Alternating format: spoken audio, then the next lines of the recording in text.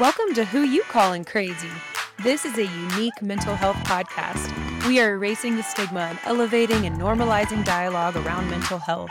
Of course, we'll be sharing practical therapy tips, but most importantly, we'll be diving into the stories and vulnerability of people you know or want to know. I'm your host, Juliette Cunley. So you just want to start by just introducing yourself and who you are in the world, and we'll go from there. Sure. I'm Amber Benzinger. I'm a licensed professional counselor in New Jersey. I have a private practice. I also have a membership service and a card deck for anxiety called the Anxiety Lab, where I work with women who are struggling with anxiety. I've also been starting to do some speaking engagements, and that's been really fun to just get out and meet other people. Working from home can be lonely. So it's nice to get out and do that and talk about mental health in the workplace. So yeah, that's a little bit about me. Yeah. So where are you in New Jersey? I'm in like South Jersey, Mount Laurel. Okay. Yep. Okay. My husband's a Jersey guy, so still Oh, have family there. nice. So your big platform, I know you from social media. So the good of social media is connecting to other like-minded people who are, committed to the same mission of ending the stigma. So Amber versus anxiety. Yeah. So that is that like your main clientele that you work with as well, just anxious women, you said? Yeah, I would say that is probably my main area. Just kind of stumbled upon that because I am a woman who struggles with anxiety for most of my life. So it just kind of was like I'm going to help myself and help others. It just was like a natural flow, Yeah. I guess. I love the real answer there. Like so often when you talk to helpers about why do you do this? Well, we want to help other people. Like, yeah, of course, we all want to help other people, but there's the truth of it is also a lot of like helping ourselves in it too. Yeah. For sure. I think we have to be honest about that. I feel like that's how a lot of us got led into this path, right? By our own Totally. personal stories or, things that we were working through. So I think with that, if I didn't say that, it wouldn't feel authentic. Agree. And I think that's what makes certain like therapists and platforms more relatable is like, oh, yo, I'm human first and I'm Yeah. going through this journey with all of you. So yeah, I definitely appreciate that. What can you share with us just about your own relationship with your anxiety? Yeah. So I was an anxious kid, but it was kind of dismissed. So I feel like I've been kind of figuring out what this was all along until I kind of got into my early 20s. My anxiety would always come out in like this lashing type way. Laughing? Um, lashing out. Oh, Like, oh, I lashing would, out. Got it. yeah, Yep. like I would just get like super frustrated and then like take it out on people around me. Um, and I was like, well, that's not anxiety, right? That's not what we think it is. So I couldn't really figure it out. And then I would have like these like, I would break down. And so finally in college, I had a really great therapist and was like, I think that you're struggling with anxiety. I Mm, started to have a panic attack. I started to have panic attacks, and that's where I was like, okay, so something isn't going my way. What's going on? And figuring out how I could cope with that and harness that and manage that. And yeah, that's kind of where I feel like it started. yeah. I mean, it's such a great point where we have an idea often of like what something quote unquote should look like or most often looks like, maybe even particularly with various diagnoses. And like, well, mine doesn't manifest like that. So this can't be it. And so Hmm. that's a great example. I mean, I'm sure you've named some things for your clients too.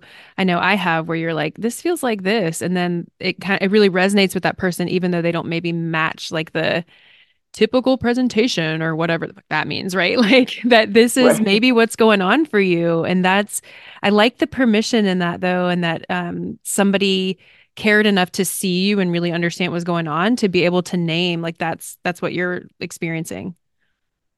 Yeah. I think we had this idea, and I think with social media, there are the great things, but there are also, I think we get these buzzwords, and then people like latch onto that. Um, and then when something isn't fitting in that box that we said that this is it, um, then you feel like, okay, well, it must be me. No one else is experiencing this. No one else understands this. Um, And I think that can kind of be detrimental. Mhm. So I think it's important to remember just because it looks like this for one person doesn't mean it's going to look like that for you, and that doesn't take it away from you. Yeah. And that's the power of a good therapeutic relationship and a good therapist, knowing like what questions to ask and to help you tease that out, too, and to help you find that permission to name it for yourself. Yeah, it's powerful. Do you feel like, how do you feel like just, being able to lay claim to your own anxiety, allows you to show up as a therapist?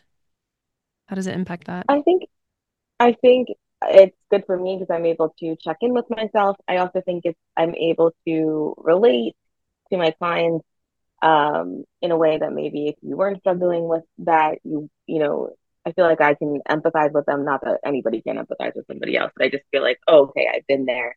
It makes sense. I can see it. Hmm. Um, so I feel like that has kind of been helpful in this journey of, working with my clients. Right.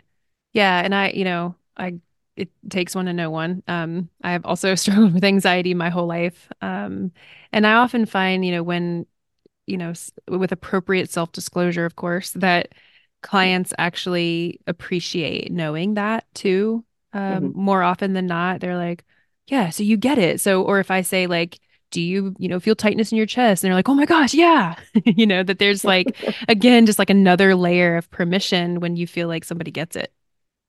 Yeah, I also think it makes it humanizes therapists. I think sometimes we get put on this pedestal by our clients or the people around us, and it's nice to be like, oh yeah, I have done that too. I have, yelled at somebody when I should never felt this, like you said, tightness in my chest. Or Hmm. so it's nice to be like, yeah, I get that, and really have experienced it. I think it brings that whole nother level to that person and has helped with that connection.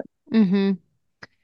Yeah, I mean, I knew that's why I'm like drawn to your authenticity too, where there is this new phenomenon, especially with the rise of therapists on social media, where we are kind of expected to be a certain way, or like even put on a pedestal in some cases, and just really not humanized.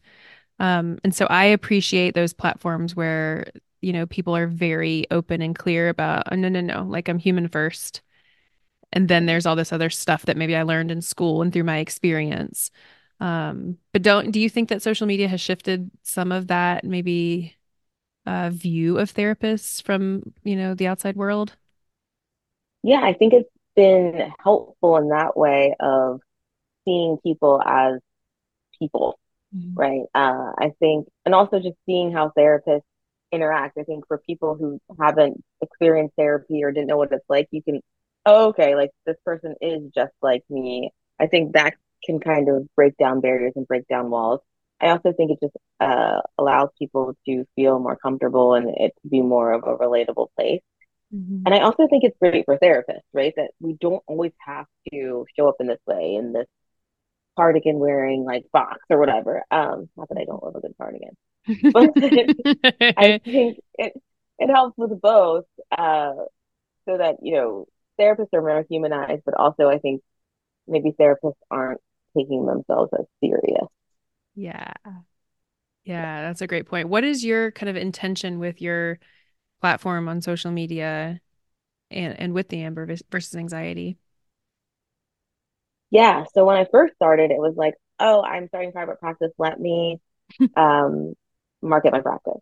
And then it just felt boring and like everybody else. So then, because like my Instagram handle was just my practice name. Mhm. So then I was like, well, what do I really care about? Like, why am I here? Why am I showing up? I wanted to be more intentional.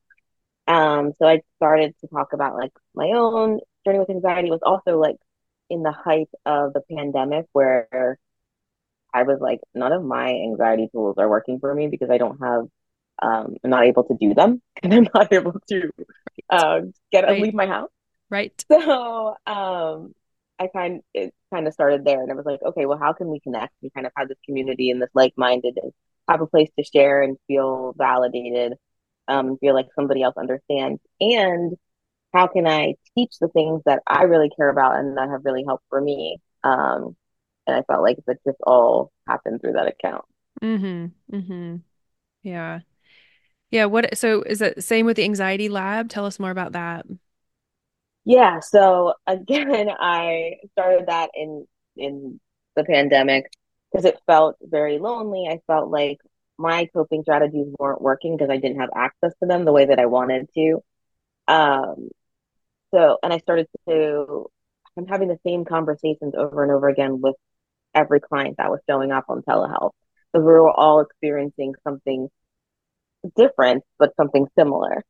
So the conversations became, um, there was this common theme.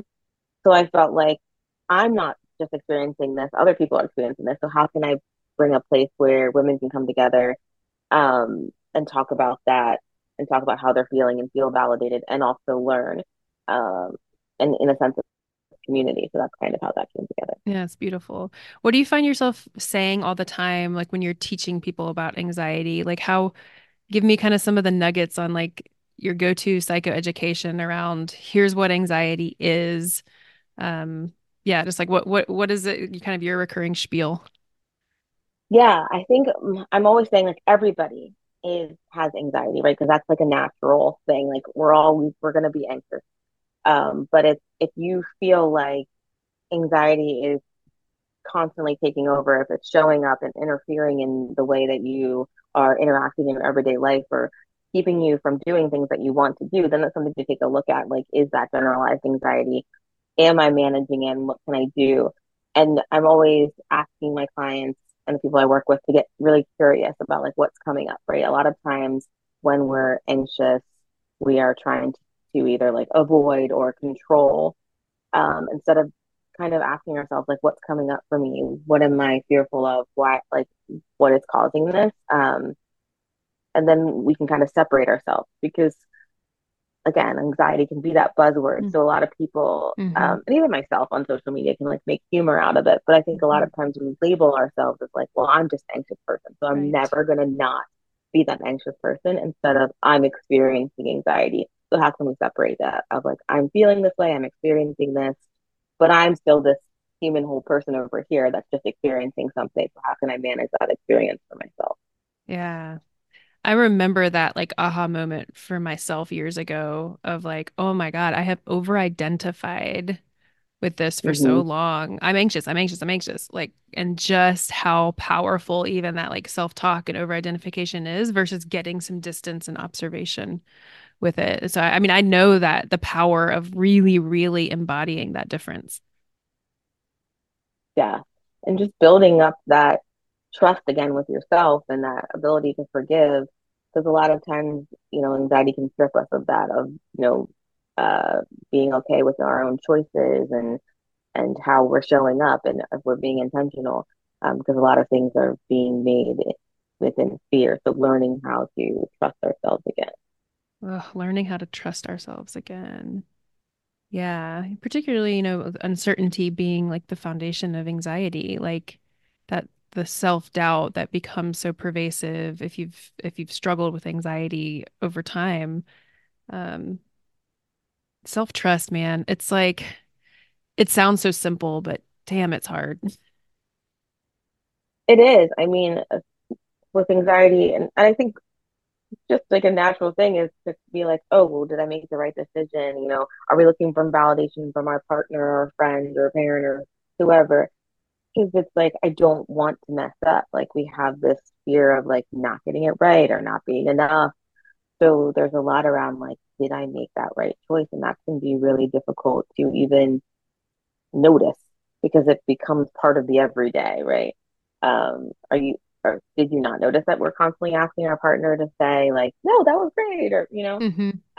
I notice it a lot, especially in my kids, and I try to be intentional of like, well, do you think that was good? Like, they'll come to me after a sport or something like that, and I want them to be able to say like, I was great, or I want to work on this, so that they start to build that confidence and that trust within themselves. And it's like such a natural thing, I feel like, or a societal thing that we don't realize how detrimental it could become. Yeah. Yeah, that reassurance seeking I mean, I'm doing the same, trying to be a cycle breaker with some of that too, like you are, it sounds like with our own children of, and I also think like, I mean, we know like anxiety loves things to be black and white. Yeah. And just that's PS, just not the way that most things work. And so we get so fixated on the, is this the right choice? Right, wrong, good, bad. And it's just not that Hmm. binary. And so learning how to tolerate the ambiguity and the gray is such an important part of shifting your relationship with anxiety. Yeah. What do you find yourself again like saying all the time about coping and coping skills and coping strategies? So I always get a little concerned because I think like sometimes people are trying to, especially in therapy, people like want to get an A in therapy. Hmm. So when there is no like grading, so I'm Yeah. always like, you have to figure out what works for you. If we sit and we're like, like build your own toolkit. Like I can give you these ideas, but if I'm like, you should meditate and like meditating just isn't working for you, don't then don't be upset when saying like, oh my gosh, I failed or now I can't meditate, so I can't cope. It's really about what finding out what works for you and what you're actually going to do in those moments, right? Because we can say a lot of things, but realistically, what are you going to do? Yep. What are you going to gravitate for? What feels most comfortable? So I always say starting there, Hmm. and building off of that. So if grounding techniques and meditation and movement, is that something that you actually enjoy and you like, then okay, let's take a look at those and what can you do in those heightened moments. But if that's not it, is it like, okay, I'm always reaching for my phone. So is there a certain app that you can use? Is there your journaling app? Is there, here's a photo album of pictures I'm going to look at that I like from a vacation or my kids playing sports that kind of brings me out of that state to a better, like to a time where I felt different or better. So really just working with you to figure out like what works for you. I think that's so important, and make sure that you have a couple of things because you know certain coping strategies work in certain moments. Some things you're not able to get to in the moment. I know there's one. I had one person that was like, "Well, I was told like I should use like ice cubes and put my face in water. How's that work?" I was like, "Yeah, that's not gonna work. No, you can't just like run out of the meeting and go dunk your head in the bucket of Does water." anyone have any ice? So, Anyone have any ice? right. So just being really realistic I with know. ourselves and reminding ourselves that like sometimes it might work, sometimes it might not. So then we'll go back to the board and figure out what will. I always tell my clients to, because we always have our phone most of the time, Hmm. start a list in your phone of like, look at look at this photo album. Here, don't forget to do like the muscle relaxing or like squeezing your fist, clenching your fist and releasing. Like that helps me because when you're feeling overwhelmed, you're feeling anxious, you forget. So if like, Totally. oh, I have it written down or that worked for me last time or whatever, you know what I mean? Yep. Um, Hmm. it's nice to just have that to fall back on. Yeah. I mean, that's it. It's like meeting people where they are. Hmm. And again, like allowing them to know it's okay if this is not realistic for you. Because you're right. Like, and I joke about that with clients all the time. Like, you're not gonna get an A. It's not about that. Like, um, don't just sit here and say like, yeah, okay, Juliet, I'm gonna try that. Like, we both know you're not. And then you're not Right? going to get Yes. any, you're not going to get anything out of this. So like, let's figure out what Yes. actually works for you. Because I get asked that like, what's the, the number one coping skill? And of course it's not one size fits all. But if I have to like, if I had to teach one thing, and I'm trying to teach about the breath or like these things that maybe are more accessible to us than other things, no matter what setting we're in or whatever. Um, but I do think, again, going back to like the social media piece, that it can make it sound very like easy. Um, Hmm. just have this coping skill. Just try that. Why can't you breathe? Like it. And so that is one thing where it's like there's sometimes not the nuance of understanding like how individualized things actually really need to be, and that's what you get by going into therapy. 100%. I feel like a coping skill that I often see, and I probably posted it myself, the 5, 4, 3, 2, 1, Yep. the 5 things you can see. I have a lot of clients that are like, I can't remember what was the 5, what was the 4, and then I just like lost it. And I'm like, yeah, so that doesn't work for you. And for some people, that's been so great and so helpful. And I always use that as an example because I feel like it's the one that you see often. But Yeah. so when you feel like, well, it doesn't work for me, but I'm constantly seeing that this is it, Yeah. now what do I do? Like I'm doomed. So Yeah. I Now I've think just failed at coping. remembering, right? Just remembering that like just because it's posted or just because it says something, and sometimes people post in such absolutes, like you have this symptom, it must be this, and it's just like those are the ones that I just want to like write a not nice Oh comment no, I because know. it's stressful and it's harmful. It is because So you don't have yeah, somebody's context, somebody's history, somebody, oh, again, all the nuances. But it's the blessing and the curse. It's definitely made a lot more mental wellness stuff accessible. But yeah, if yeah, there's any takeaway from this conversation for listeners is take it all with a grain of salt. And if there's something that resonates with you, take it to your therapist and explore it with your therapist and figure out like how that could look for you, what it might mean for you and your story, if anything. mhm, Everybody is not just all of a sudden a narcissist because you read it on Instagram. Like is it true? Like maybe something's resonating because there's something going on, um, but that's where I think that therapeutic relationship is so valuable and you can help tease it out. yeah. Yeah. What is your, speaking of buzzwords, self-care is a big buzzword. So just talk to us about, especially being a therapist with anxiety and probably being burned out like most of us therapists are over these last few years. What are your boundaries and your own self-care? What does that look like? Yeah, so I started my private practice in 2019, so right before the pandemic. And I kind of was just new to having my own practice. So I was like, I'm just gonna see people whenever. And that was no. Yeah. So Yep. I That have idea. been intentional about my hours, the hours that I work, how many clients I see in a day, how many clients I see in a week, um, what's realistic and how I'm feeling and how what my capacity is. I need to be honest with that. Yes. I try to uh, keep like a certain amount of time for myself every week where I'm just like either I'll go to a coffee shop or I'll try something that maybe isn't the norm for myself or just time for myself because I think that's really important. And I try to be as focused on like family when it's family time. Mm, So, I don't want to be on my phone, or emailing somebody back if I'm at my kid's soccer practice or something like that. So just really being intentional about how I utilize my time yeah. has been helpful. And then I like to like go on a trip if I can, or even if it's just like a weekend or visit my best friend who lives in a different state. So I'll put that on the calendar. So it's something nice to look forward to. Yeah. Yeah. Amazing. So a lot of that's just like that mindfulness again. These are all buzzwords, but there's a reason they're buzzwords. We can't let them be watered down. But that, yeah, just Right. being in the moment you're in. So it's family time or it's work time. And again, for people to know, like, because I talk with supervisees a lot about that, like how many clients a day feels good, whatever, but knowing that Mm, even that can shift and how we always have to be like checking in with yeah. ourselves. So maybe like 6 clients a day felt good in this one season of life. And now I'm feeling a different way about it. Like in private practice, the beauty is having the flexibility to Yeah. work with that. But having to check in and knowing like you can create the rules for yourself for the most part. Yeah. No, it's been nice, and it's been nice to set my own boundaries and stick with them and be like, wow, great job. Like you did that. Like you set that boundary. That was hard. But here you are and it's paid off. So that's nice. Oh, amazing.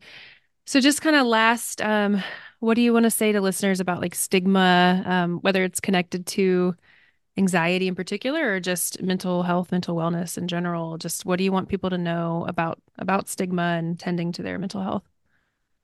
Yeah, I think it's just reminding yourself that, those things, anxiety, that's what you're experiencing. That's not all that you are. It's not, you have so much more to offer. And it doesn't have to stand in the way of you accomplishing things or moving forward in a way that you want to. I think we can kind of make ourselves small, or feel like, okay, well, because of this, I'm not going to be able to, overcome this barrier, but that doesn't have to be the case. So reminding yourself that you are who you are for a reason, and, you have so much to offer outside of just something that you're experiencing. Beautiful. Thank you so much. Thanks for your time. Thanks for your good work. And I appreciate this conversation with you today. Yeah, thank you so much for having me. And fun. So, who you calling crazy? I think you mean human. We're removing the stigma, y'all. Say it loud and proud. Yep, I go to therapy.